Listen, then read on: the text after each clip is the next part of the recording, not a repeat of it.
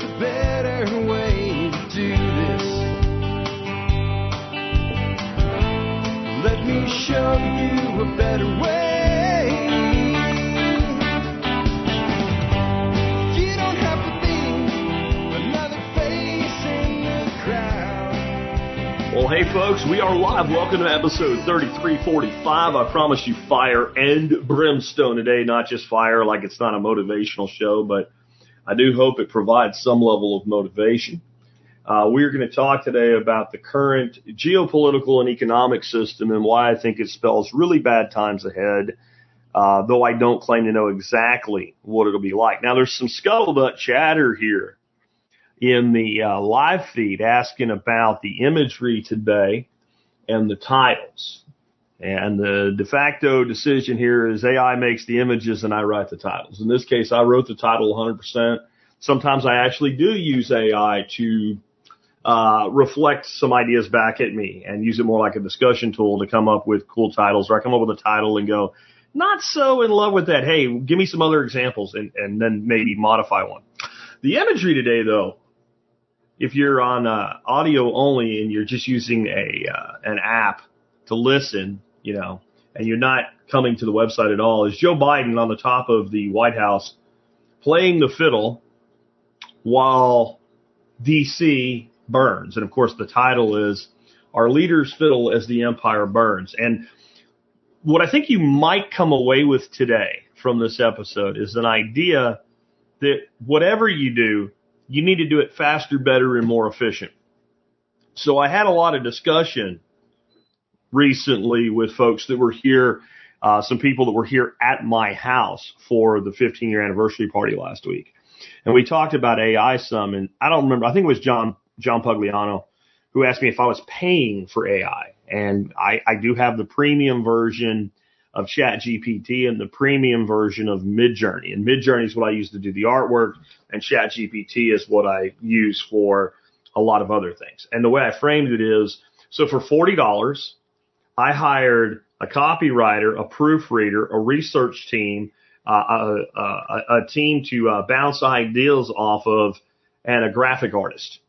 And the weak link in it for $40 is the graphic artist, because I got to tell the graphic artist to redo shit like 6 times, sometimes 10 times, sometimes 20 times to get what I'm actually asking for. And this one, if you haven't seen it yet, come take a look at it, of Biden on the rooftop. This was one of those like 20-time things. I also said, that's like hiring any graphic artist. Even when you're standing right there, you're like, no, move the individual to the left. I want them on the rule of thirds. And they're like, okay, and then they don't do it. So totally not really with the topic on that intro, but it is.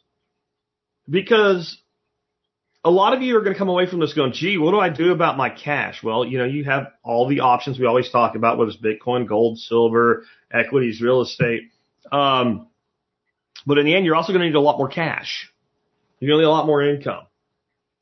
People think that when inflation really hurts, money's bad. No, you need more money. Unless we're talking Weimar, and that's not where I see this going. So maybe that is a good primer. It certainly wasn't the intro that I had planned. Before we dig into the fire and the brimstone, and we're going to be talking about, economics a lot today, but lead story is going to be about what's going on in Ukraine. And is the United States getting ready to flick Zelensky off like a booger since things are not going the way that they said, or might they use it as an excuse to get rid of the potato? Yeah, the potato in chief. We're going to talk about that first. Then we're going to go into the economics of things. We're going to talk about the mortgage market showing a signal that in some ways is worse than 2008. And I will give you both a story from the mainstream media that backs this up, and then a very simple graph, because I find that graphs really put things in perspective. We're going to talk about corporate lending, bank to company lending, hitting all-time lows, and what that really means.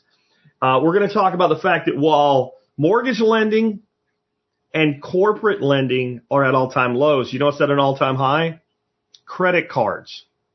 And all this starts to look a lot like a rhyme of 07-08. A rhyme, not a repeat, a rhyme. Then we're going to talk about the lesson from 07-08 that most people have not learned. and will not learn, and maybe you will today, because it's not I bet you no one's ever explained what I'm going to explain to you about the real lesson of 0708 to you before, ever.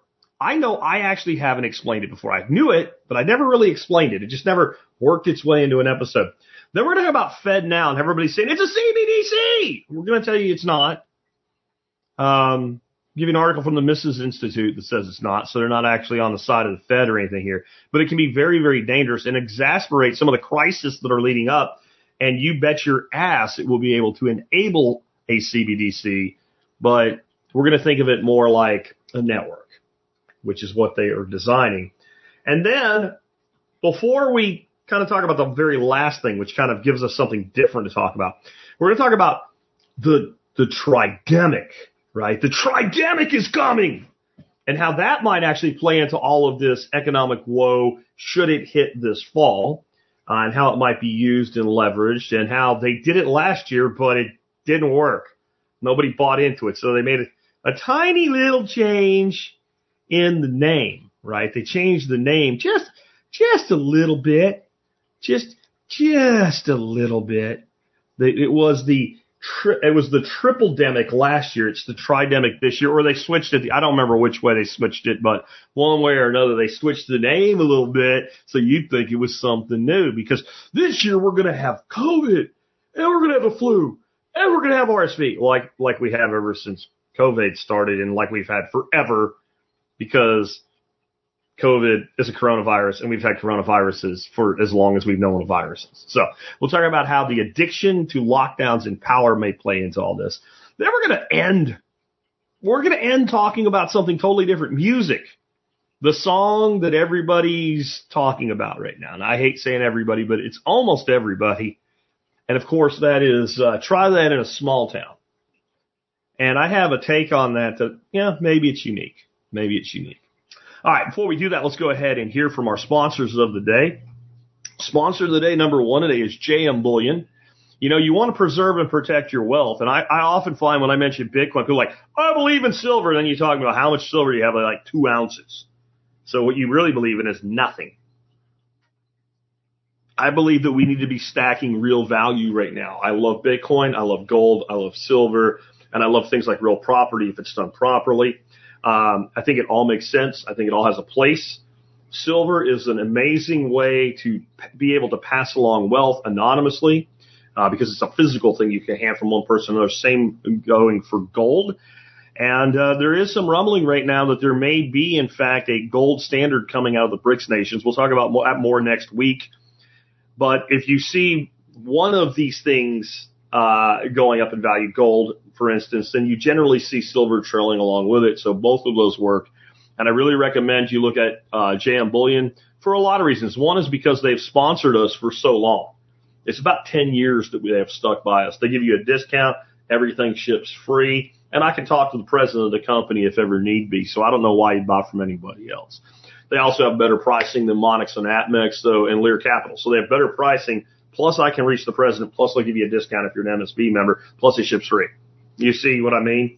Anyway, next up today, the Permaculture Adventure Bundle from Paul Wheaton. It's over $500 in value for $65. I don't know how much longer Paul's going to keep this around. These kind of deals and these bundles he puts together usually run a few weeks. We're 2 into this one, so maybe 1 more week. This is just a tremendous amount of information that you can get for a song on the price. So definitely consider checking it out today. With that, as we move on, I want to say thank you to John Willis for the $20 super chat from SOE Special Operations Equipment. Thanks, John. I really appreciate that. That's really nice of you this early into the episode. You don't even know if you're going to like what I have to say. So I want to start off with what I see happening in Ukraine. And this is going to be a much more complex topic than just what I'm predicting. I'm going to have to explain to you guys about some of the reasons that I give you the opinions I do about Ukraine, and yet I still say I'm not sure. But this was kind of a bold prediction I made a few days ago, and I'm linking to, I guess I'm on Primal, but one of the clients on Noster. And here's what I wrote. I said, prediction in less than 30 days, 45 on the outside, Putin is going to launch a massive offensive using about 200,000 troops.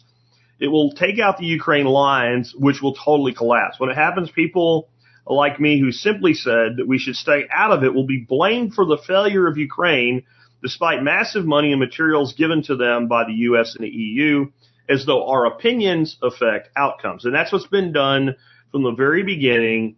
People who have said anything except the party line have been shouted down, yelled at, hacked at, told to shut up, called tools of Putin, and it amazes me. It absolutely amazes me that there is not only a lack of self-awareness in America, but a lack of pattern recognition. Where have we seen this pattern very recently before, and most of us learned the lesson from it? Wouldn't you say COVIDs? Isn't that exactly what was done with COVIDs and lockdowns and masking and injections and all of it? Wasn't it, you're going to kill grandma? And Michael, thank you for the $10 super chat. I appreciate that as well. Thank you. Anyway, like, isn't that what happened? Like, anybody who said anything, if you mentioned an alternative therapy, you got shouted down and yelled at and silenced and censored and attacked vehemently. Don't you guys yet get that when opposing voices pop up, and instead of being engaged in some form of intellectual debate, the response is autistic shrieking and screaming and censorship, that it's probably the case that the opposing voice has something to it, or you wouldn't respond to it that way. But Gelman amnesia is a vicious disease. Gelman amnesia is where you know that the source you're trusting now has lied to you repeatedly in the past, but because it aligns with your cognitive biases, you're like, yeah, I believe them now. And you'll even cite a source that you would have used an ad hominem attack on for something that you agreed with or disagreed with in the past and knew you were right about, by the way. But now you're going to say, well, see, this is what's being reported by everybody. Well, everybody reports the same shit because everybody's using the AP and Reuters for all their bullshit, right? We've all seen the little things that were done on like the Tonight Show or the Late Show. I don't remember who did it, but they show all these local independent news people and they all say the same thing. It's like a giant Brady Bunch grid and they're all saying the exact same shit and they even sync it up and play them all simultaneously and it sounds like one weird voice.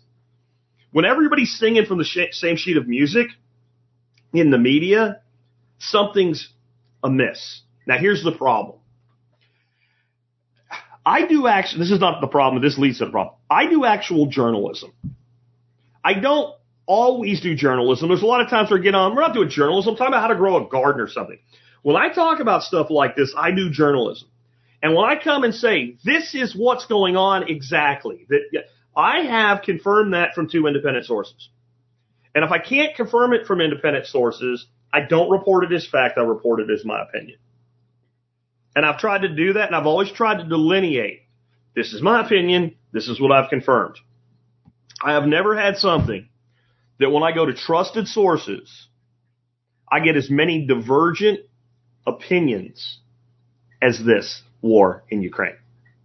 It is the muddiest, nastiest, screwed up shit to try to pull the truth out of. And I've covered other conflicts, wars, etc.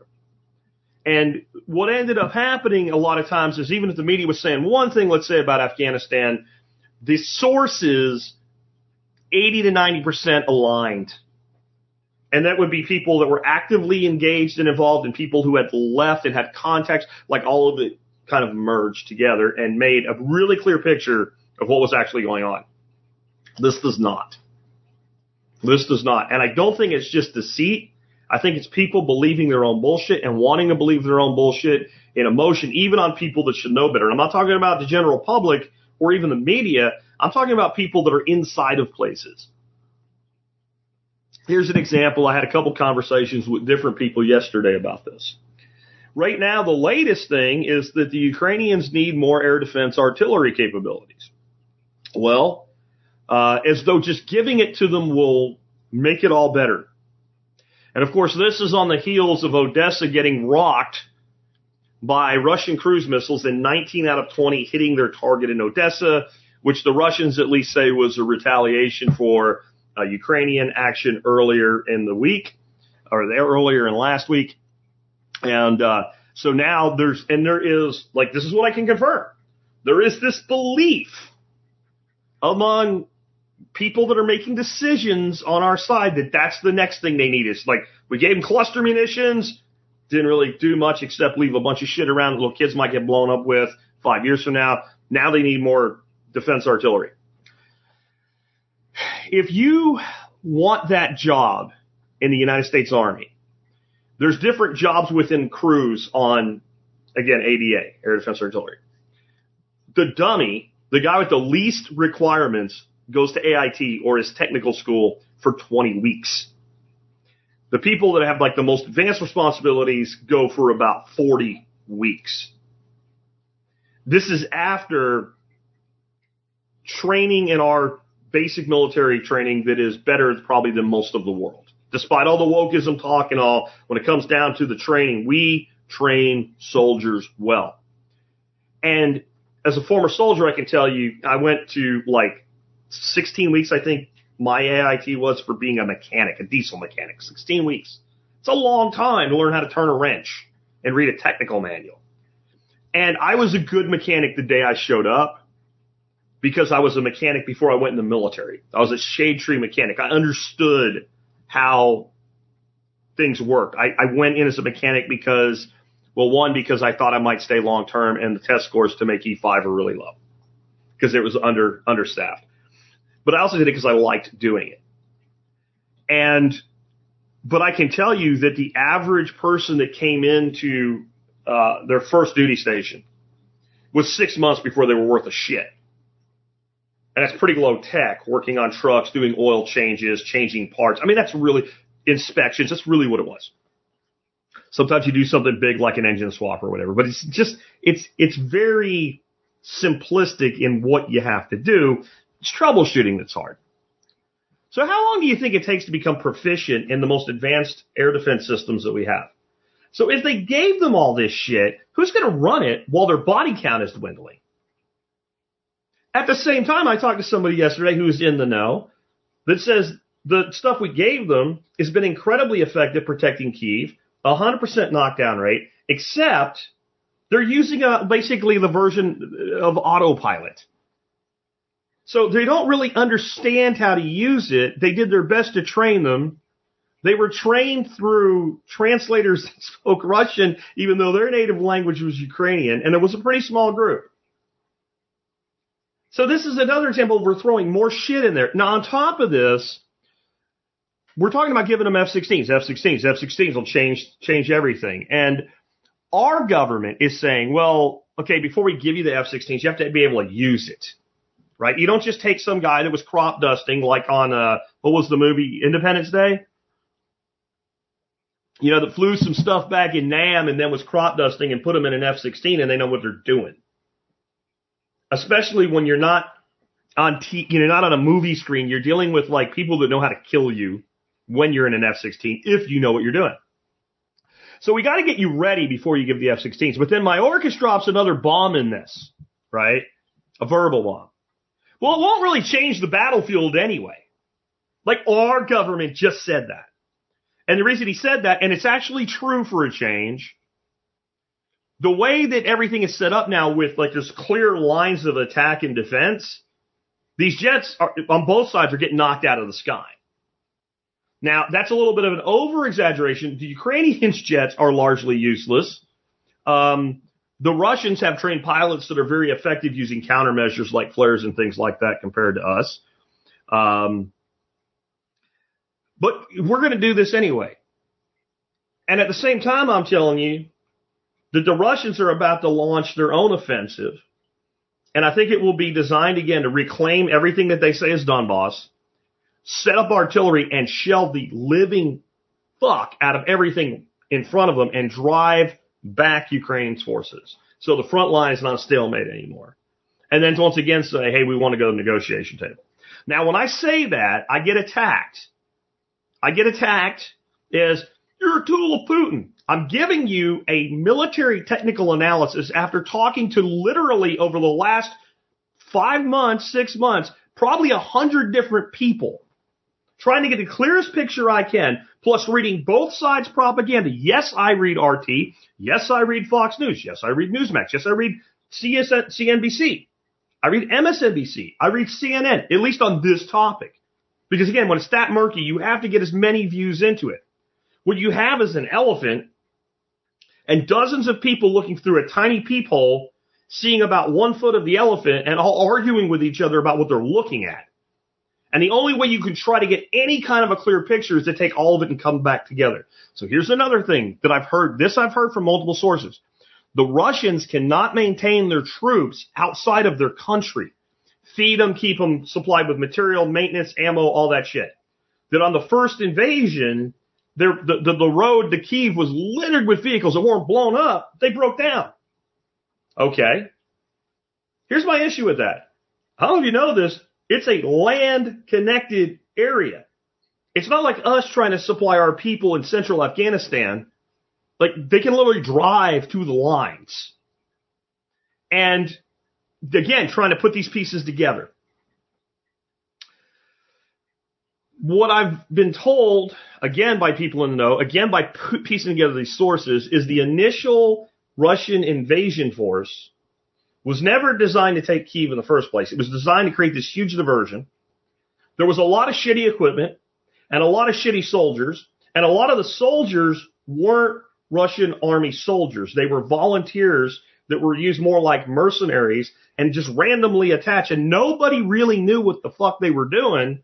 And I think the Russians thought, I don't really need them to know what they're doing. They're totally willing to sacrifice their people. All right. Again, I never said either side's a good guy in this. And so that allowed them to get their regular, more highly trained forces in gear and set things up back further in the Donbass and create this triple line of defense that they have right now. And what they've been doing ever since they did that, and by the way, last year, I said a week before it happened, Russia's about to pull everybody back into what they consider Russia now and stop that major offensive into Ukraine proper. And I was called an idiot and a tool of Putin, and a week later, it's exactly what happened from piecing this together.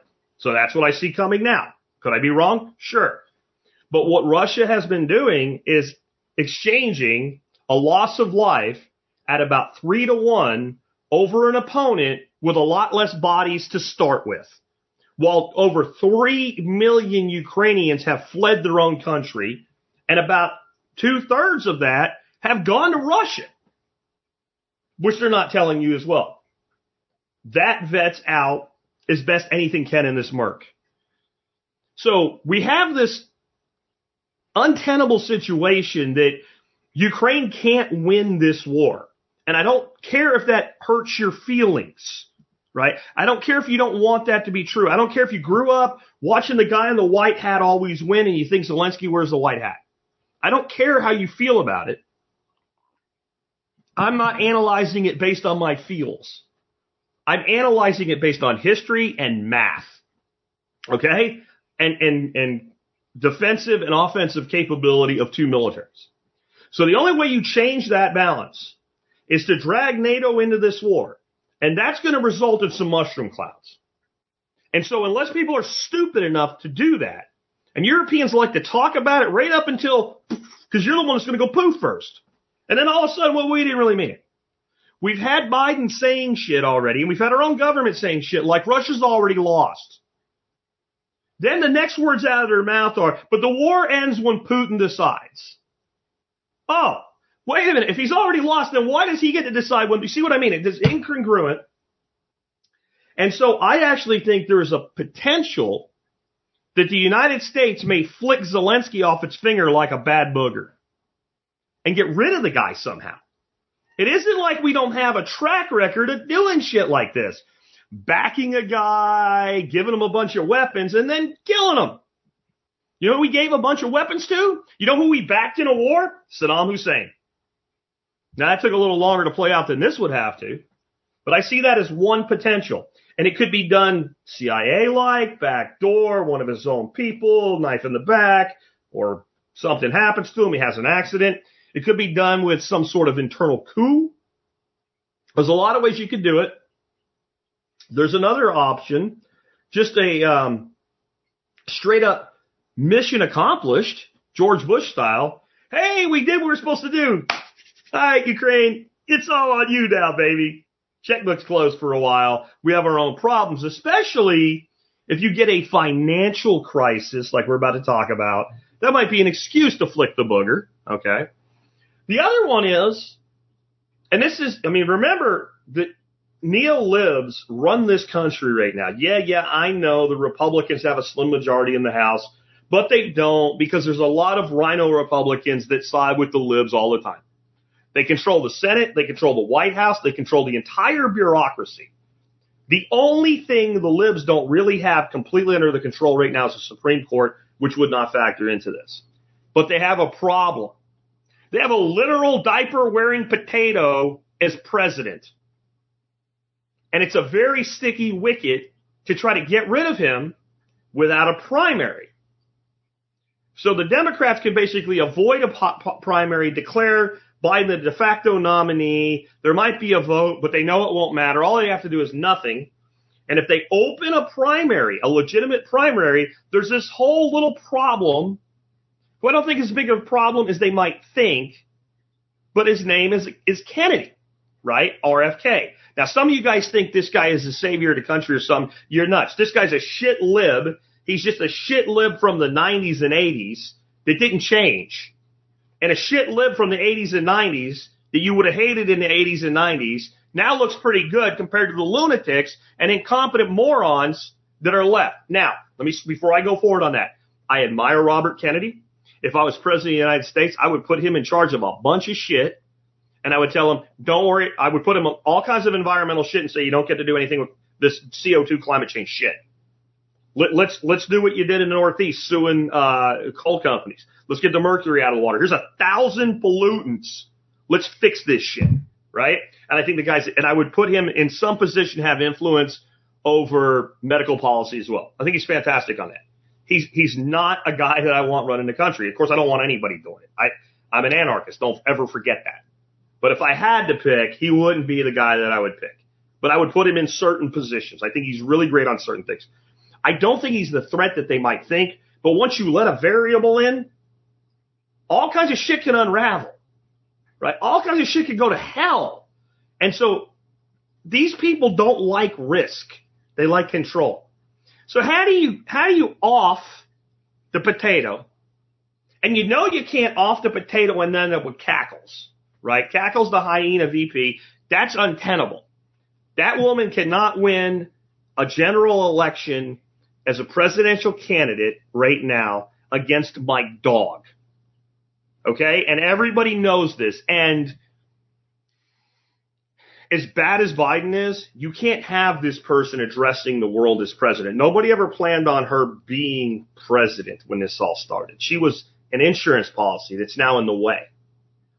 And the de facto heir to the throne is nobody's shocked by this, is Gavin Newsom out of California. He's the anti-type of Ron DeSantis in Florida. They have similar states in size, and that they're both coastal, and they're the complete opposite of each other.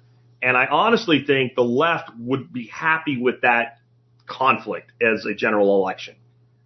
And DeSantis has a lot of good things going for him, but he's also very establishment. And they don't care who you are in the end. They want their side, but they'll take the other side as long as you're establishment. So you get rid of Trump, and somehow you set up a heads-off against Newsom and DeSantis. That's the plan. But how do you do that? How do you do that? And how do you sideline Harris at the same time? I don't know. But all this shit that's all of a sudden being dumped about the Biden family and all the deals and all the backdoor money and the drug and everything else. And the mainstream media still running cover fire because they can't help themselves. But even like CNN and shit are starting to ask actual journalistic questions about this. The tide is turning. Can you get rid of Potato and Cackles and install an entire new team.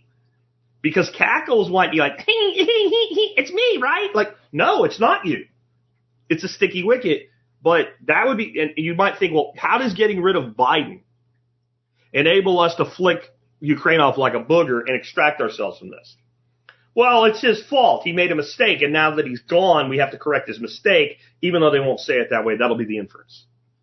So don't ask me exactly what's going to happen there. But this is the shit that's going on.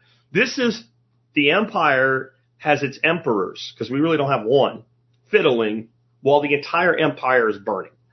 On that note, guys, we have stuff going on right now that even if it's in the news, it's below the fold and it's huge news and nobody's talking on it. So we're going to leave Russia behind and the Russia-Ukraine war behind, and we're going to talk about the economy right now. We're going to go into it from a standpoint of looking at lending and what is happening with lending.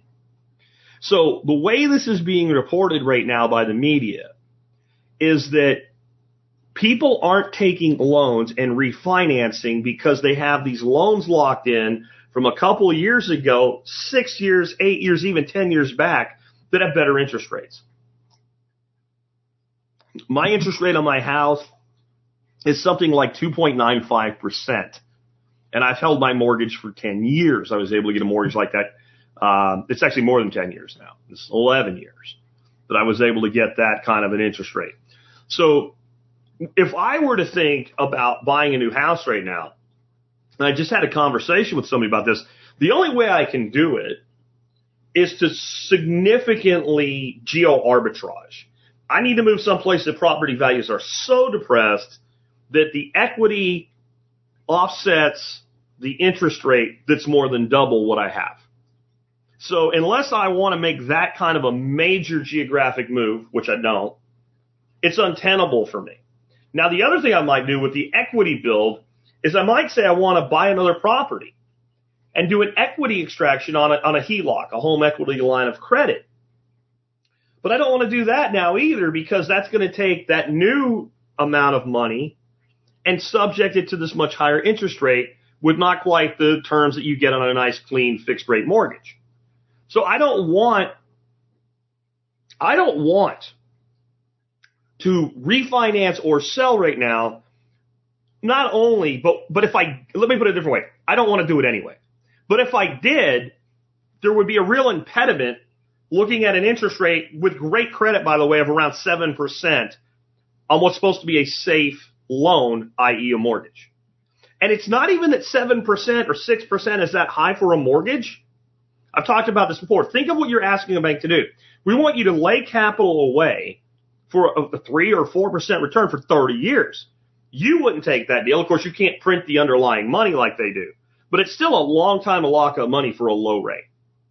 I mean, would you buy right now, if you had $100,000, $200,000, and you want to hold cash, would you put it in a CD for 30 years at 3%? If you say yes, you should go to your doctor. I've been using this line a lot lately, but I mean it. You should go to your doctor and you should say, "Hey doc, I need to be brain scanned." And he says, when he says why? You say, "Because I might have a brain tumor," right? Because something's wrong in your head if you don't get this. But I've always believed that the media is really big on not actually showing you the picture. So this is what I really want you to look at. It's a little graph that I've got here on the screen for you right now. This is another thing I posted on Nostra recently. This is year to year, with it cutting off in July for this year. Loan growth among banks on mortgages. Okay? So the black line in the middle, for those that are not looking at this, is the median. That means that historically, that's what the loan growth line looks like. And it's about center of the graph. And it's a significant growth. In other words, every year people add more and more money to the total amount of debt owed against property. People refinance, buy new houses, new building gets bought, and there's a statistically consistent growth in mortgage loans. Because as property goes up, the underlying loan goes up because most people stay in their house 2 to 3 years now, and then they buy another house. And even if interest rates are low, they buy a more expensive, bigger house. And you have this constant entry into the housing market by people buying their first home, upgrades, etc. The blue line is 2022 when everything went apeshit in the market. Yes, apeshit is what I said. That's a term I use all the time. And it went parabolic, and it was way above the median. If you look at 2023, the line followed the median, not the accelerated, for the first couple months. It then plummeted like a rock. It went flat, and it's now in decline. And if you're looking at that graph, and it's not making you rethink your worldview about the economy right now, then you don't understand what you're looking at. This is a decline in mortgage debt, and it's not because people are paying it off. It's because the lending isn't happening, and it isn't happening for a variety of reasons. One, banks are a little bit more scared to lend. Two, the interest rates are high, so buyers are a little less willing to borrow. The prices of houses have gotten stupid, and people aren't comfortable with the price of the house, let alone the new cost of servicing the debt. One of the things that happened in the 07-08 crisis, and we'll cover this more in just a bit, is this, except it didn't. The lending continued even though people weren't really buying new houses. And I'll save that. But this is bad juju, guys. This is not what you want to see in an economy, not even that's growing, that's healthy. Now, I know some of you are like, Jack, don't you preach getting out of debt? Don't you say that like people should pay down their mortgages and not keep buying new homes and just add on and put down roots and have homesteads and buy smart? I do, but it's not how our economy works, and I can't pretend that it does. I can't pretend this is all of a sudden everybody in America started listening to Jack Spirko and valuing their home as a homestead. That's not what this is. This is a seizing up of one of the major components of a fiat-based economy, which, by the way, that's what we have. Now, it gets worse. It gets worse because primarily in the 07-08 burn-up, it was housing-related, and later, after the housing implosion, it impacted the corporate world. So stocks came down as an initial knee-jerk reaction, but then when everything cascaded, we had layoffs and job loss, etc. And most companies were just not prepared. Now, when that happened, and part of why I was able to come out when I started the show in 08 and say, get out, get out, get out, here it comes, is my partner and I, Neil, had leaned out our companies and prepared in advance for the recession. And it still hurt. So imagine you're the company that didn't prepare. It hurts even more. So in this case, what we have now, though, is the banks are not lending money to companies. Companies aren't borrowing. U.S. bank lending touches record low as deposits fall.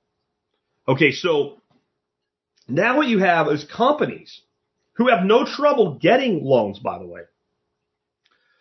Their deposit value is in decline, and they're not borrowing money.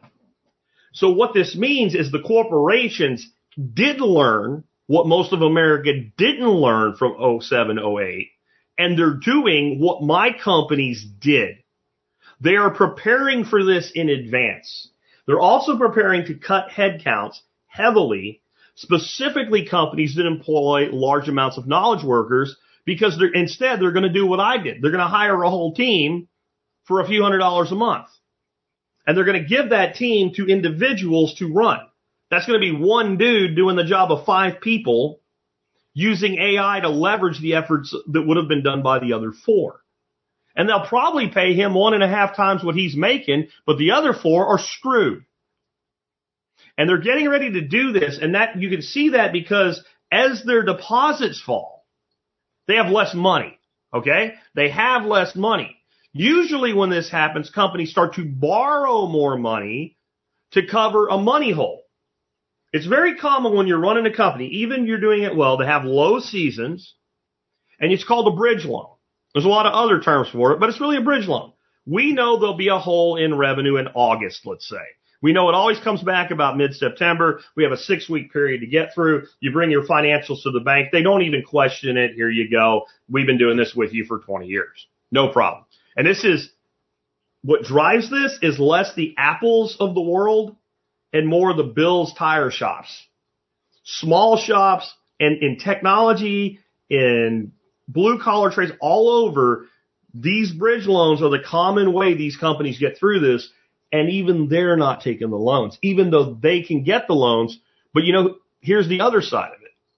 The really small shops, let's say companies doing $4 to $6 million or less in annual turnover, they can't afford, they're not taking it because they don't want it. It's not that they can't qualify. They know they can't afford to service it because the cost of financing is damn near 3x for them. So they're making decisions based on simply having less money available. Now, again, this is one of those things. If you don't start to really worry when you hear this, you're not getting it. And there is only one form of debt that is continuing to grow at an all-time pace, and that is credit card debt. Credit card debt has hit an all-time high of $930 billion, while the average person carrying debt on a credit card right now is carrying an interest rate of 16 to 24%. Okay, so it's almost $1 trillion owed, mostly by middle-class people who are no longer middle class, and upper middle-class people that are no longer upper middle class.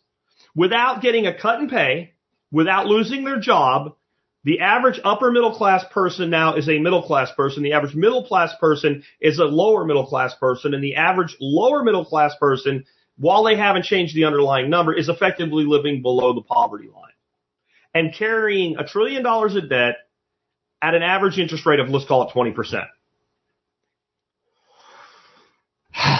When I said that, even though I already knew I was going to say it, it hit me a little bit. That is a recipe for massive, massive, massive disaster.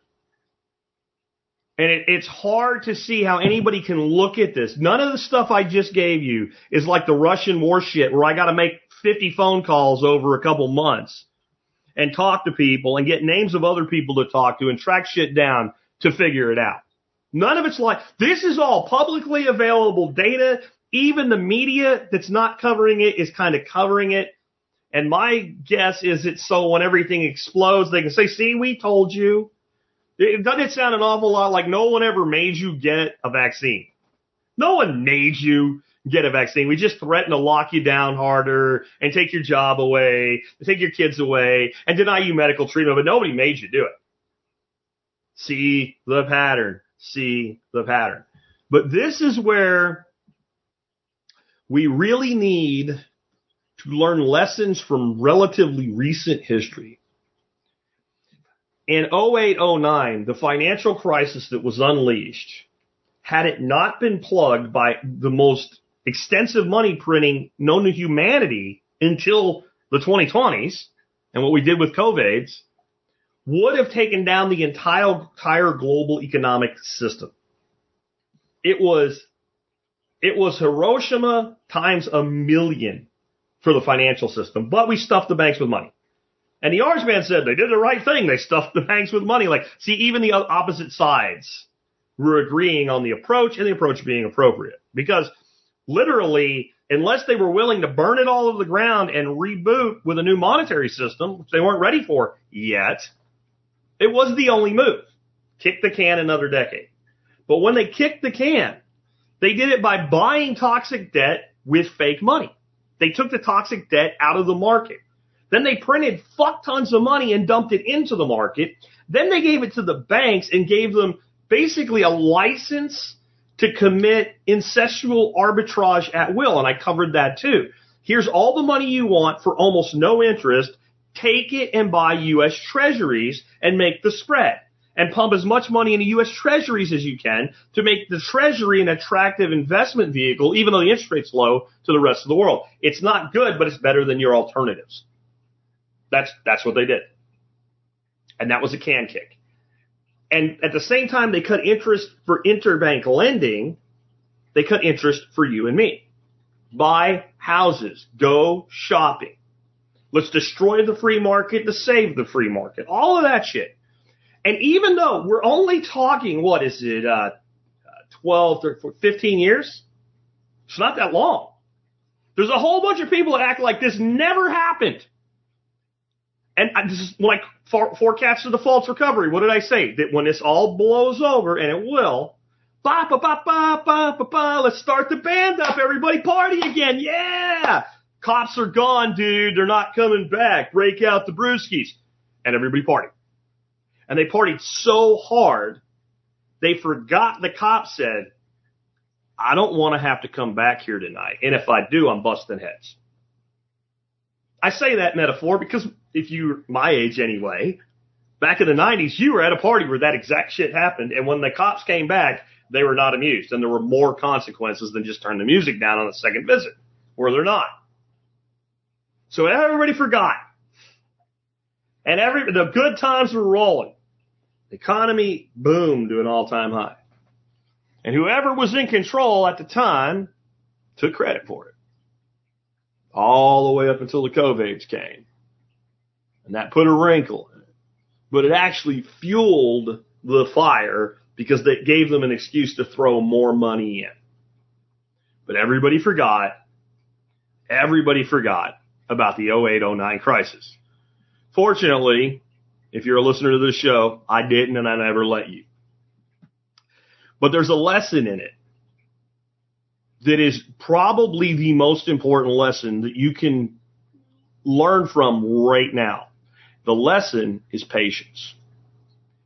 I highly encourage you, if you've never seen it before, to watch a movie. It's free. It's on YouTube. There's a link in the audio notes for today's show called The Big Short. And if you have watched it, I would encourage you to watch it again and to do so with a different angle on your viewpoint.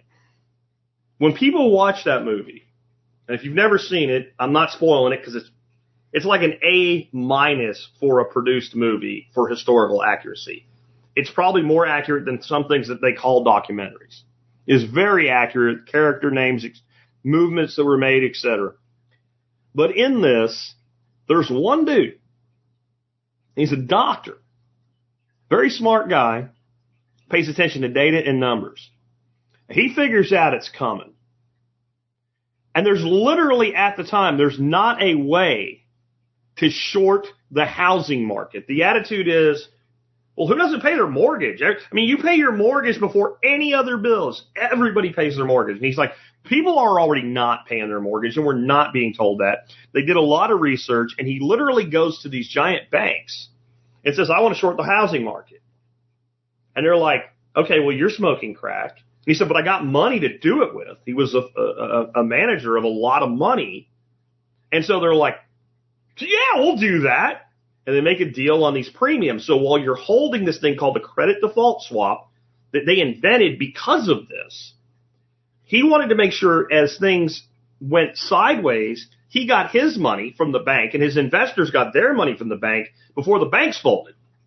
So they made a deal kind of like a real-time payout. And as long as the short failed, money had to be paid out from the fund to the banks. And then if the mortgages failed, the money went the other direction. And so he's way ahead of the curve on this. And he kind of, like, he has a lot of decision-making capability within his firm. He can do things that even the board doesn't want him to do. And so he does this.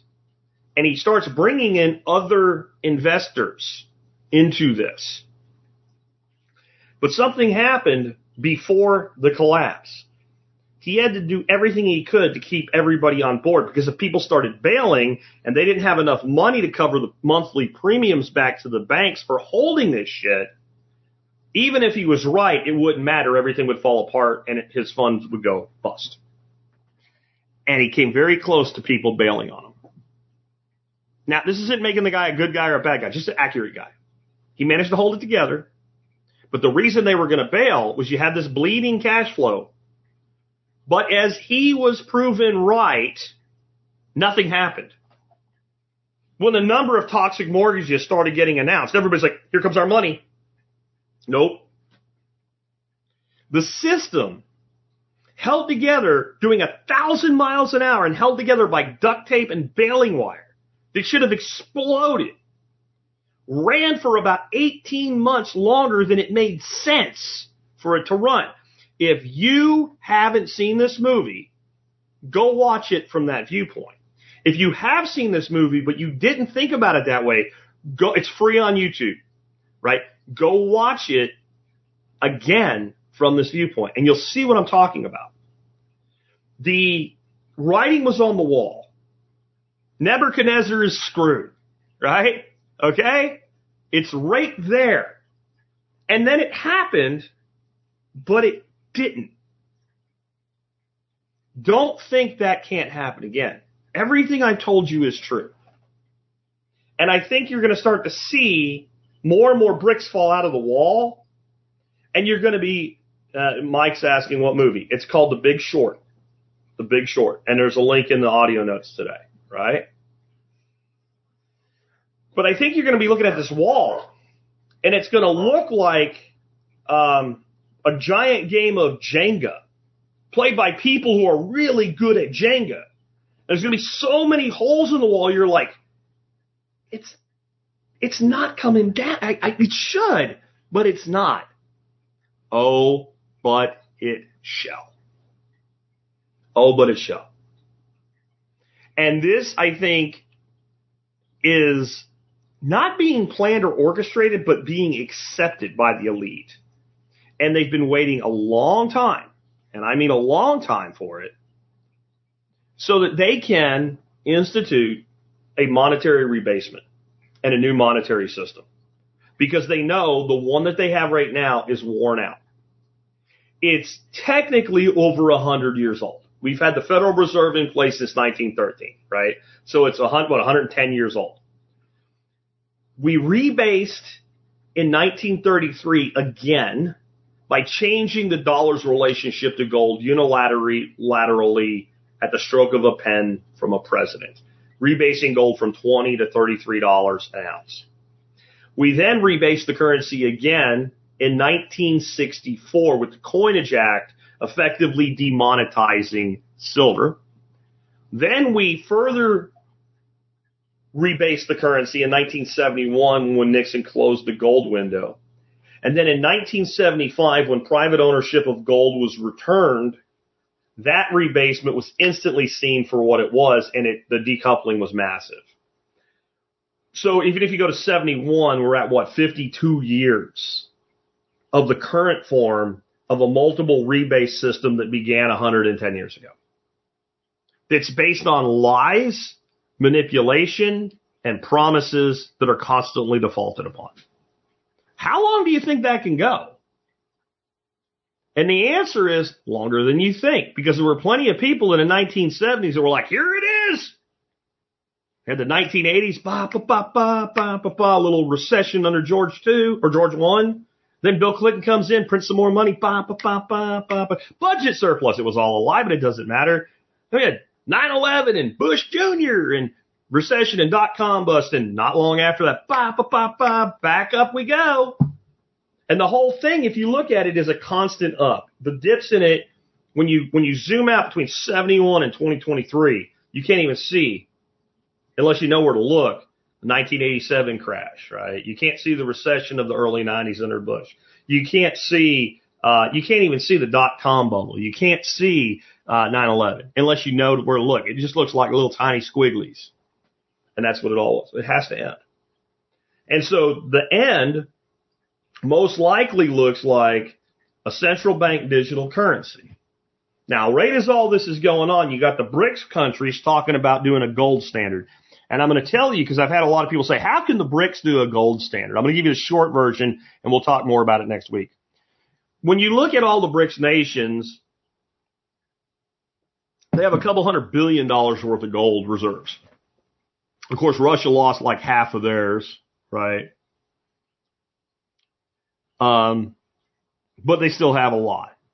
And they say, well, how can you have a currency that's going to be used with that little amount of gold when we have a tens of trillions of dollars global economy that needs money to work? Well, the short answer is their plan is they'll put in the initial gold, they'll lend it with interest as a currency, and yet the gold will stay put and paper will represent the gold, which is exactly how things worked in the United States under the gold standard. Okay? That's exactly how it worked then. And then the idea is that individuals, nations, corporations, etc., will deposit their gold into this gold depository to earn interest on gold. Because it's very attractive to hold gold, but gold doesn't pay interest. But this would be a way to hold gold plus gain interest. Now, this is not going to necessarily work because do you trust Brazil, Russia, India, China, and South Africa with your gold? It's up to them to sell the world on it. But a lot of countries would trust them more than us. We're like the kings of sanctions. So that could work. But while that's going on, the U.S. is introducing a system called FedNow. Now, a lot of people have been shrieking, it's the CBDC in disguise. Okay, those people, I'm sorry, even people that I like, do not understand how FedNow works, and they don't understand how a CBDC will work. I'm sorry, they don't, or you wouldn't be drawing that correlation. FedNow is a system that is for interbank monetary transfer. So that would be Bank of America transferring it to Summit Bank in the United States, or the EU, the European Central Banks transferring money to the United States back and forth. Instant settlement, that sounds familiar, okay, and available 24/7, 365. So one of the problems they say they have with interbank lending and transfers right now is that it takes too long, but the other problem is you can only do it during business hours. Well, you don't need to have a FedNow system to change that. You just make it available all the time. Change the clock on the computer settings. But the instant is the thing. This is an article at the Mises Institute. I encourage you to read it. I'm not going to read it to you here. But it explains how it's not a CBDC and explains why it's still dangerous. And it is. And it's dangerous because if you get bank runs, one of the things banks can do right now is this bank owes this bank money, but it's going to take 3 days to clear the funds. While the funds are clearing, they can go look for other funds to backfill or make phone calls, right, to Yellen, right, and J-Pal and say, hey, what do we do? There's a delay in the system. They're taking the delay away. So this could cause more rapid bank implosions, especially the little banks. Now, didn't I tell you a few months ago that the plan was to have like 5, 6, 7, 8 maximum mega banks in the United States and get rid of all the little banks? Because surveillance would be so much easier if you didn't have so many dadgone banks to deal with. All right? The other thing is creating this interbank international system is an enabler for the ultimate goal of a CBDC plus monetary rebasement plus something else. National currency sovereignty. Everybody thinks what they really want is a global currency. They don't want a global currency. Global currencies screw shit up. Okay? Like what? Like international business markets. Everything's based on one form or another of arbitrage. I'm buying labor in this country to manufacture product to export to this country because labor's cheap there. I'm buying the materials that are going to this country because the materials are cheap here, and I'm selling it in the country I'm exporting to because the final product brings me more profit. Nobody's doing this because they care about you. The guy in China, not the guy working on the line, the guy in China running the factory, the Chinese oligarch, is not manufacturing widgets for you in America because he wants you to have cheap widgets. He wants your money. His entire system is enabled by their ability to float their own currency rates however they want and control it, and us being able to do the same, and us being able to respond to each other, and yes, even coordinate, even when we claim to be enemies. So if you go to a global currency and everybody's on the same system, it's a problem. What you want is a unified means of exchange, and each nation or bloc, BRICS, for instance, or something like the EU, right? It's like a loose version of the United States, being able to do their own manipulation in their own economy. That's what FedNow enables with this real-time speed. Now, within the member countries, it becomes a spoke hub for your CBDC. So you have their system, and then they have the system for you that orbits around it. And so FedNow is not going to be modified so that they can create a currency that they can, have expire. Like, this is one of the things that, and I'm talking to our own people, they think this is fantastic. They think it's great that they could give you money and say, but you have 60 days, 90 days, 120 days to spend it, and poof, it goes away. Or that they could say, we don't want you buying this thing, so we won't let you spend it on this thing. And when you say that, people are like, that's conspiracy theory, man. First of all, the people you've been calling conspiracy theorists right here, we've been right about almost everything for the last 20 years. So we're more like spoilers, like conspiracy spoilers, than theorists. These theories have become proven. I'm a conspiracy therapist. I help you deal with the reality when it becomes evident. That's what I'm actually doing here. But haven't we seen this already? How about Operation Choke Point, where they tried to choke off crypto? How many companies lost merchant accounts, bank accounts, et cetera, because they were in the firearms business? Now make it so much easier instead of having to get whoever's in charge of PayPal on the phone right now and say, hey, this is what we want you to do, okay? And having to have these meetings, a Bilderberg meeting and getting everybody together and getting everybody on the same page. Just the individual bank, the central bank of any entity, type some things in the computer and make it happen. And then tell me they won't use it because they're nice guys. When they get together for Bilderberg and those other big meetings, right, they're playing canasta and talking about their kids. They're not deciding how to manipulate the whole friggin' world. You have to, again, go to your doctor, get a brain scan. Something's wrong with your head if you believe that. So I think they're going to use this as a method by which to rebrace the currency. And doing that is harder than you think to get buy-in from especially a country like the United States, where we like to kill each other. Let's be honest. We like to fight with each other. And in the end, we all hate them. Even the crazy leftist lunatics that are like, rah, government, they actually hate their government too. So when you start messing with people's money, you have to have something really going on. You have to have that hypnotism going really hard. You have to have people scared. It's not like taking away the gold in the 30s where the average American thought they were doing the right thing for their country. There's a lot less trust by all sides in the country itself than there ever has been. I hate to put it this way, patriotism is at an all-time low. It's actually good for this to fight it. But it's bad because now they have to create a crisis that scares the shit out of people so bad. Sort of like the one we just had. We're like, okay, yeah. Do you know how many people that call themselves conservative America, when they started talking about doling out that money, right, them stimmy checks, we're like, gimme. Let's go ahead and, if we're going to do it, let's do it and make it more. Give me more. Give me more. I don't know anybody, including myself, that sent it back. I took it and I did something with it. And I did it fast because I wanted to capitalize on it before its value went to shit. Imagine being able to do that anytime you want to, but putting conditions on the money. Initially, only on the money they give you. See, that's how it'll work. Your money's fine.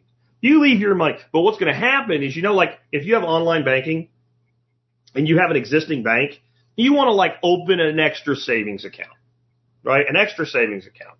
And you're just going to do that because you're going to put $100 a month in it and you're going to segregate that money for discipline because you're going to do something with it in 10 months. You need $1,000. You go add account, boom, boom, boom, it's there. And just, you go log in and it has your checking, your savings, and your tertiary savings account just sitting there.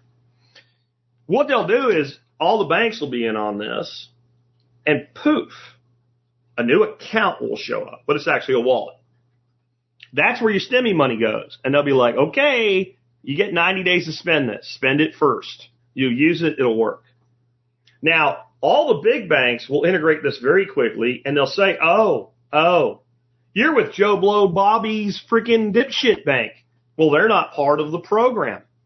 You'll need to open an account with one of the mega banks if you want yours too. And you have until this date to get it done. See how simple that is? I'm not saying this is going to happen, but I'm just trying to go evil genius and be them. And what would I do? I want to funnel money to the big banks. Well, there's a minimum deposit requirement. It's not much, $500. Where are you going to get it? From your existing bank.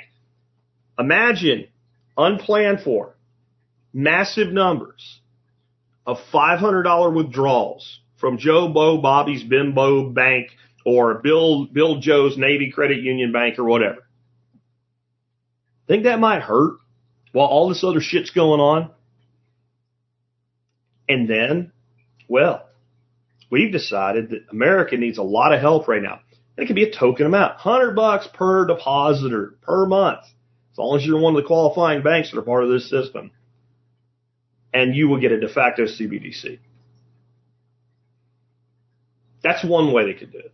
Something along those lines is coming. Everything's signaling these digital currencies run by central banks. And notice they don't call them bank digital currencies. Central bank digital currency.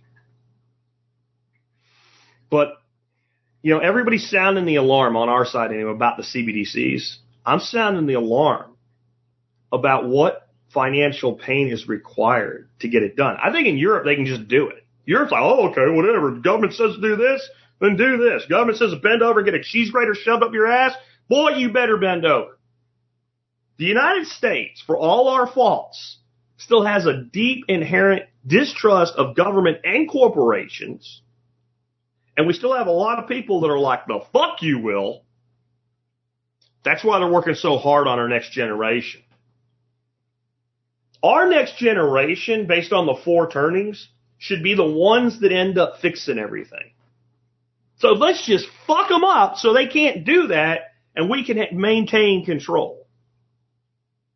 I encourage you to read the fourth turning as well. I don't agree with everything in there, but the concept as a total makes a lot of sense.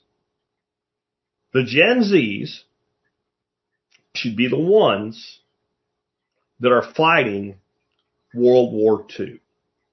The Gen Zs should be the ones that are fighting the Civil War. The Gen Zs should be the ones that end up fighting the American Revolution. Or maybe 2.0. But they don't even know what bathroom to use. They have no skill sets whatsoever. They've been taught that government is the solution to all their problems. They still don't trust government, but if just the right government comes in, then it really can fix everything. It's all these Republicans messing it up. Right? This is exactly, and K-Bonk, you get a bonus star. Isn't that how the EU came about in the 80s? It's exactly what happened, to a degree. And look at Europe now. Can you think of a group of people that don't have the threat of being pulled out in the street and shot in the head like you might in China, that are more compliant to their government than Europeans? I mean, really. Just as a total aggregate average. The compliancy there is insane. I had a little dinky website, doesn't matter what it was about. It was more of like it was based on a book, just for fun. And so I was learning how to do shit I was using like Microsoft Front Page. That's how old this is. So mid-90s, just learning how to make websites. So I made this website about this book and this author. And there's all kinds of, like, it's early days, like little things you could do, like set up a guest book. Nobody does that anymore in blogs and comments and forums and social media. You used to have guest books. I visited your site, right? I visited your site, and I'm from here, and this is cool. Like, that's what it was for. So I got one of these little, cut and paste things that ran on somebody else's server, and it made a guest book. And I stuck it on there, and you could customize it with images.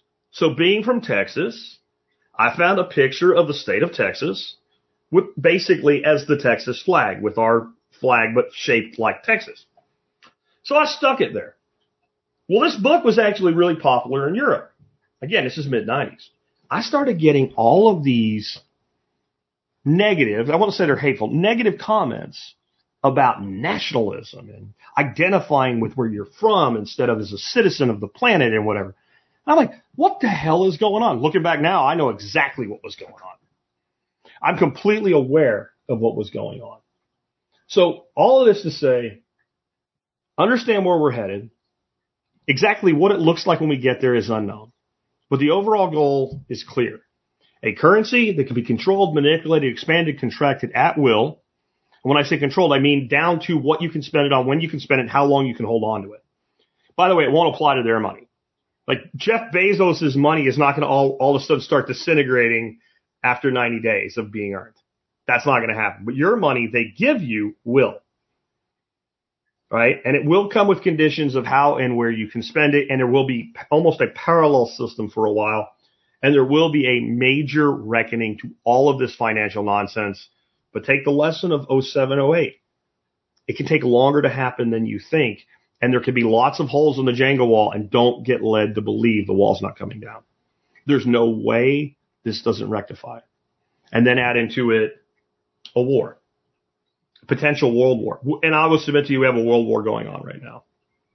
We have countries fighting each other all over the globe. And we have large countries making tactical moves all over the world. You have China basically owns the Panama Canal. They bought it. We left. Jimmy Peanut gave it back. And in the 90s, we completely pulled out. Okay, you guys own it now. Except they had no money to run it, and they didn't have the capability to run it. They had no way to do it, so China came in with money. Now China is building a naval station in the Magellan Strait, which controls shipping around South America. There's not a lot of global shipping there, but if you've ever looked at South America, getting shit from one side of South America to the other through the jungle ain't easy. There's a ton of shipping there, and then you do have a lot of international shipping through the Panamanian Canal. So China's kind of wrapping that up. Well, we keep sticking our face into everything in now Europe versus the Middle East, but we still have a tremendous presence in the Middle East. Russia is advocating for independence in Africa for the African nations that are still under French colonialism that apparently nobody knows about, but there's a whole section of Africa that's still under French colonialism, which is why France has this massive North African immigration problem. And there's a lot of animosity among those people going to France going, it's our turn to invade you. They're literally saying that. At the same time, we got us showing down with China. We got Taiwan, which I'm going to tell you something right now. We will defend Taiwan. Not because we're good guys, not because they're good guys. We can't afford not to. Economically, we can't afford it. If China takes Taiwan, the level of control that they have over our ability to import a lot of our technology is unbelievable. As much as they have now, they have even more. We're not fixing it. And I could keep going. I mean, do you know there's a U.S. African command? We have so much military presence in Africa that no one ever talks about that we need a command center just for U.S. African Command. And we have the potential for breakout style rioting all over Europe. And you have people who have been compliant and done what they're told, and they see themselves as those good citizens kissing ass. They're about tired of their streets being burned down. Sound familiar? And they're starting to get pissed. We got farmers that are literally ready to start going killdozer in mass. You're looking at a world war in front of you. We've been told for so long, missiles going from both sides, that we forgot that you can have a world war that's not even all conventional warfare. It's a lot of guerrilla warfare, et cetera. And the United States has been at war since, well, ever. There almost isn't a year between 1900 and today that we didn't blow something up or shoot somebody somewhere off our own land. And it's all a mess. And on top of it, well, they need to control you. You know they need to control you. So what's next? Well, when you're out of ideas, go back to the last thing you did that worked, which was getting everybody scared of an illness. The CDC is preparing for a winter with 3 bugs out there: COVID, flu, and RSV. The triple-demic. Dun, dun, dun. And they're encouraging you to run out and get your babies vaccinated from RSV. It's not a vaccine. And I don't mean it the way that I always meant it when I talked about the COVID mRNA. They will tell you, if you actually dig in, it's not a vaccine. It's a therapy. It's a prophylactic therapy that they have almost no data on its safety at all. Yet the media is out there being the news cockatoos again. Go get the vaccine. Go get the vaccine. and people are doing it. The triple-demic and the tri-demic. We tried one year. We'll just change the name a little bit, and we'll run the whole scare tactic again. And watch this we're sitting in summer. There is no problem.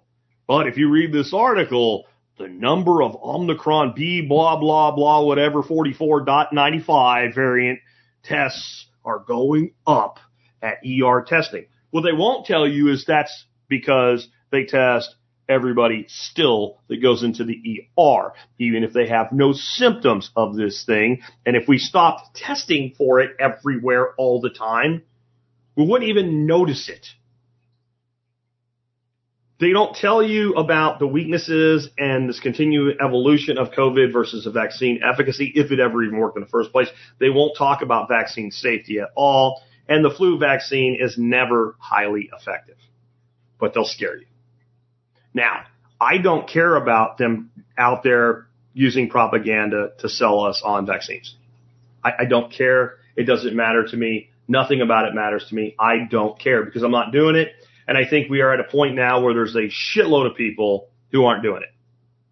And there's a shitload of people who will do whatever they're told.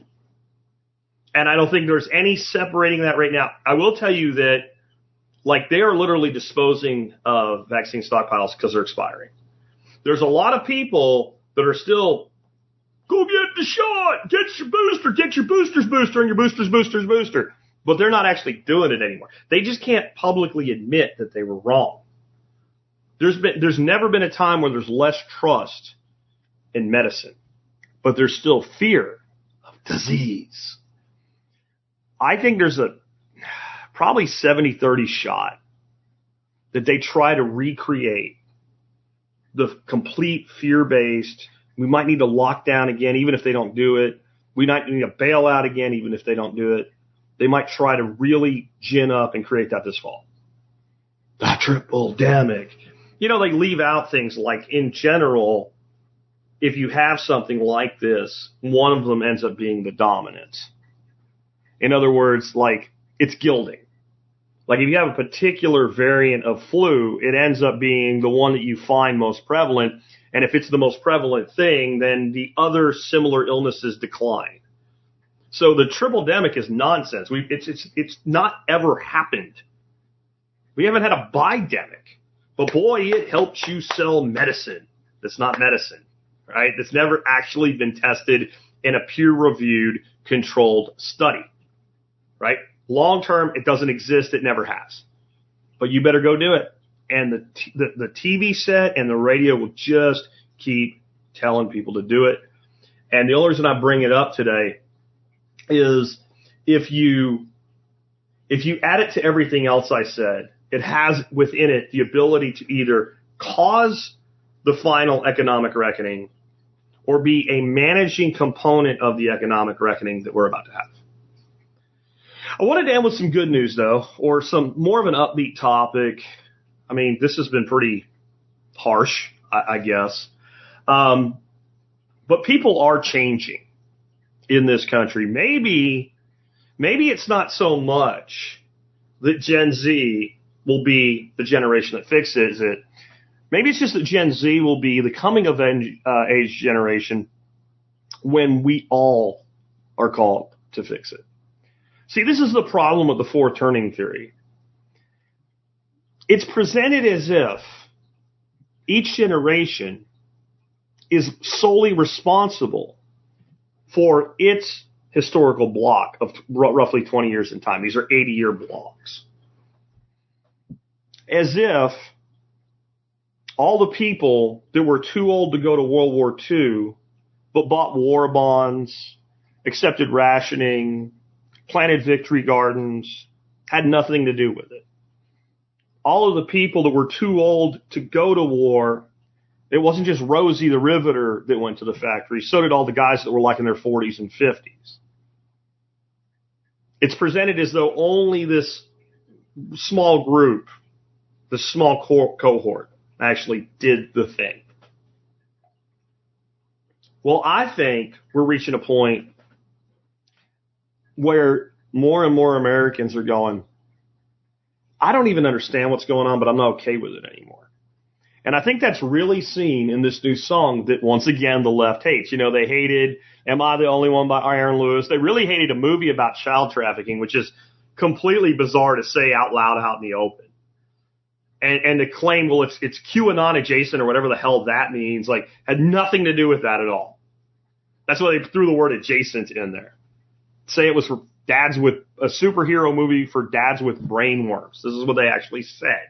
Not my words. That's their words.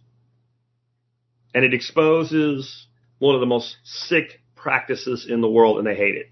Well, now they hate, try that in a small town. And if you haven't heard the song, it's a formulaic modern country song, so it sounds a little bit more like pop than traditional country, like they all do. But the words are really good. And the basic concept is you might pull all your shit, burn down buildings, you know, rough up old ladies, steal cars, etc., and get away with it to a large degree in all them big cities. But if you come here to our small town and you try that shit, it ain't going to fly. We will not let it happen. Of course, the left hates this. And the white liberal is the most racist demographic in America. I've said it before. For all their shrieks and cries of fighting racism, they are the most racist people because they're the ones that believe that if your skin color has more melanin in it, you need extra points on your test to get into college. Otherwise, you would never succeed. They're the ones that think that, not people like me, right? It's white liberals that are the most racist people. And they take this song as racist because they view everything through their own racism.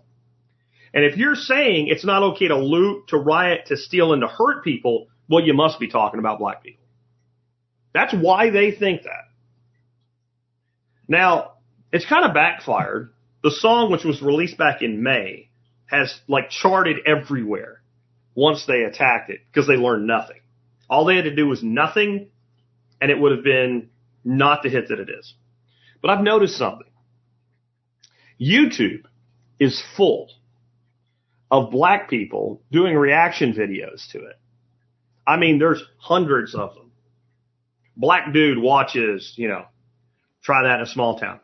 I have yet to find one, and I looked. I tried to find one. I fast-forwarded them just to get, instead of watching the whole thing, like, can I find one? It's like, yeah, man, that's some bullshit right there. No, they love it. They love it. And if they don't love it, they like, that's not racist. I mean, I listened to a dude yesterday. He's like, they were showing white people, black people, you know, Hispanic people, like all different people doing all these horrible things. It wasn't like it was all angled that it was, you know, he's like, there's no way I can call this man racist for this. That dude was even like, I don't know this guy. I don't know if he's got some other songs, and that's why people feel that way. Jason Aldean is the guy about it. He's like, so I don't know if there's something else, but if you're going to show me this, I don't see it. Do you know why? Because it's not there. And because the average black American doesn't see things the way that the average white racist liberal sees things. They just don't. They just don't. There is no group more blind than especially upper middle class white liberals. From college student to the ones that are living in the suburbs with a kid or two today, if they are not non-reproducers. There is no group, I'm sorry, politicians down to people on the street. There is no group more racist. And all you have to do is listen to what they say. But I think in this case, they're not just wrong about that. I don't think they get the song as a whole. And this isn't, hey, this is the greatest song ever, go listen to it 100 times. This is just what I see when I listen to the song. It is not a threat. It's not, come here and we'll kick your ass, which is how they're taking it. And, of course, it must be about black people. Basically, the left is taking it is if you live in a small town and black people come to your town, you'll run them out of town. That's how they're taking it. No. A lot of these people that I'm watching do these reaction videos are like, well, I live in a small town. And he ain't wrong. We don't take that shit here. And that's, you know, black people, white people, Hispanic people, virtually all feel the same way. We're a very integrated culture. Now, there's parts of our country that are very white, and there's parts of it that are very black. But in general, any state you go to, there's small towns that are very multiracial, and no one really gives a shit anymore except the people trying to manipulate. Try that in a small town. It's not a threat. It's a brag. That's something I've not heard anybody say other than me so far. It's a brag. It's not, we will kick your ass. It's the fact that if you come here and try this shit, we won't accept it. That's why it doesn't happen here. It is the father who's never going to put a belt to his kid's ass, but the kid thinks he might. And so the theory never gets tested. It's the nuclear red button all through the 60s, 70s, 80s. The fact that there was a button meant nobody was going to use theirs because the other side would reflect it back at them. It's the fact that the police, by and large, in these small towns, will not protect the rioter at the expense of the actual victim that owns the building that's being burned down. That's what it is. People that riot, destroy, loot, and do this shit, they do it in their comfort zones. And outside of that comfort zone, it's more than not comfortable. It's fucking dangerous. And most of these people that do this shit are fucking cowards. So it's a brag.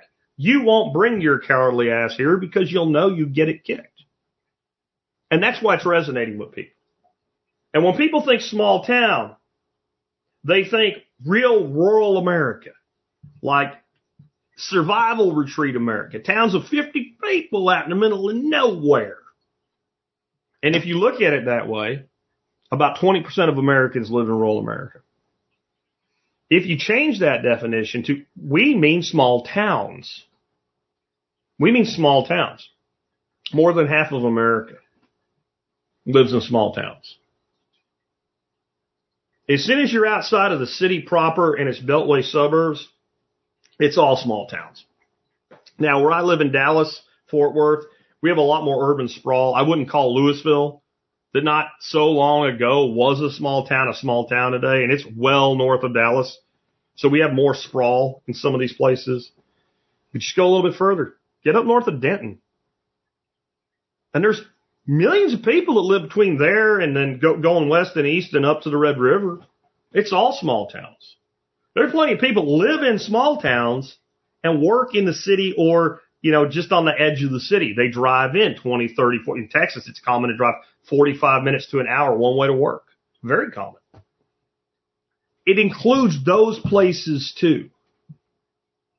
To me, it's towns with 10,000 or less people in the biggest area that's right around there. And a lot of the satellite towns then are 500, 1,000, 1,500, 2,500 people. They don't tolerate this shit. And because they don't tolerate it, and when I say they, I mean the average citizen, the average business owner, and law enforcement. It's like, I don't think so, Scooter. It doesn't happen. That's what that song is about. It is a brag, not a dare. Now, a lot of people want to take it as a dare because everybody's the bravado and I'm tough or whatever, right? Come on. In the end, that's what it really comes down to. You won't do that shit here because you know what will happen if you do, and hence, we don't ever have to do it. That is actually one of the most encouraging things that I've seen. And to see so many people that are immediately assigned as the other side. Now, I said assign. I don't assign them to the other side. White liberals do. White liberals are like, well, you know what? You don't hear conservative, I won't say journalists, talk show hosts, right? Conservative talk show hosts do. They don't bring a black person on their show and they go, as a member of the black community, how do you feel about this? If they happen to have a black guest, they ask the same question they ask a white guest or an Asian guest. How do you feel about this? But liberals, well, clearly, since you're black, you speak for the black community, right? So do I speak for the white community? It's a very facetious, condescending, racist way to put things. Teachers love to do it, by the way. In small towns where there's a very minority of blacks, I remember high school, talking about slavery, one black kid in the class. Well, how do you feel about it as a black kid? Well, let's just shine a light on it. Let's make it all about, see, that's not a comfortable position, I would think. And the one I'm thinking of, this guy was a very good friend of mine. His name was Rob. And he told me, he said, that was some bullshit, right? And this guy was as country hick, deer jerky eating as me. And so that's been going on in that liberal space forever and a day. And that's why they see everything that way. But to see the people they assign that go, no, this is bullshit, no. And to see them actually, like a lot of them go, I'm going to put this on my playlist. That gives me hope. I don't think the fourth turning is really about the cohorts. It's just what cohort is in their 20s and early 30s when the thing happens. It's up to all of us. And if we don't unify against them, we're going to have a real problem. And here's the thing. I don't think we are. I think we're going to fractional unify. There is going to be the loyalists and the patriots all over again. That's our fourth turning. And it's a battle that will be fought as much, in fact, I think far more so. It is a battle that is going to be fought economically. It's going to be fought from a capacity of production, a capacity to adapt, and a capacity to work together. You're going to have one side that believes fervently that the best way to work together is by choice, and another side that believes it's important that people be forced to work together, lest they make the wrong decisions. However, the market is the ultimate decider, and the market cannot be contained or controlled. And every time it's ever been attempted in history, it's failed. And it's eventually fell apart. But the Soviet Union lasted from, well, really the 20s until the 1990s. That's a long time to fail. But it always fails. The difference is we're at a precipice where the thing they want is the thing that's failing. That's the hope. But I'll put it to you this way. All we seem to remember about D-Day and Normandy today is we won. We won. Remember the kid, we said, we won. We shot the BB gun, right? Yet, how much does it matter to the guy that hit the beach 2 seconds later, fell into the water, was wounded, couldn't get up, and drowned to death? Did he win? So don't think when I say I have hope for the eventuality that means everybody gets out alive or unmaimed or unharmed. And this is why you need to follow a Russian proverb right now.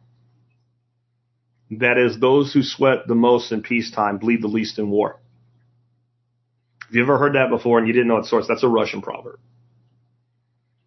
You sweat the most in peace, you bleed the least in war. Our sweating is different.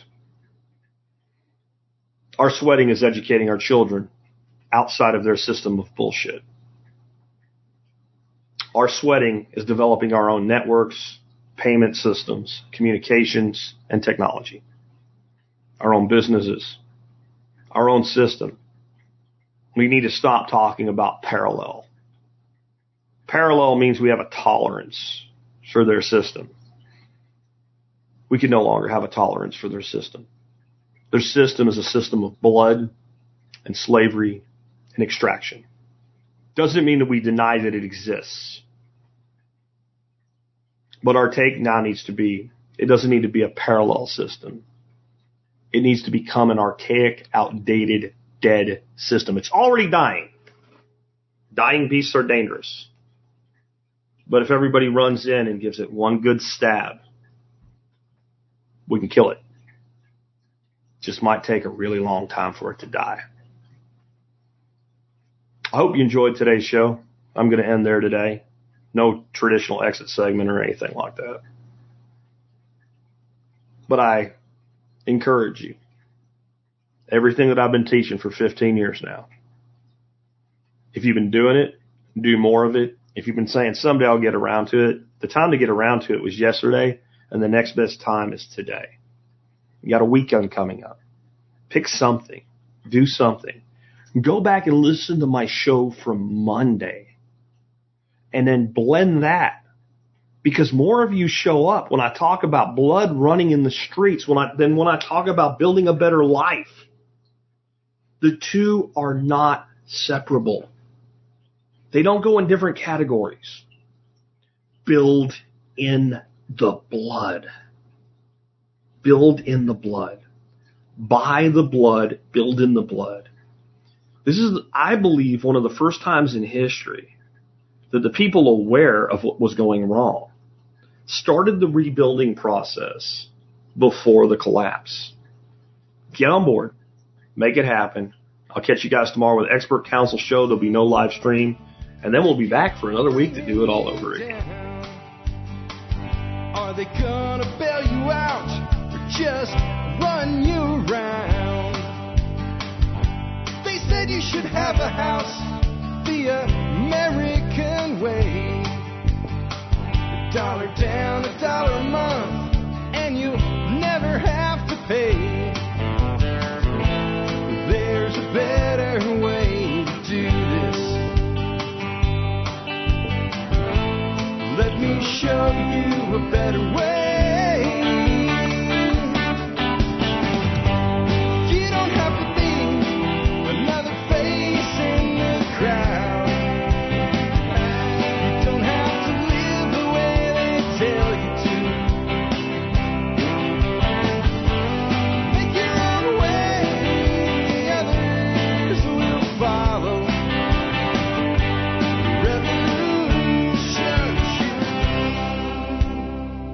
Revolution.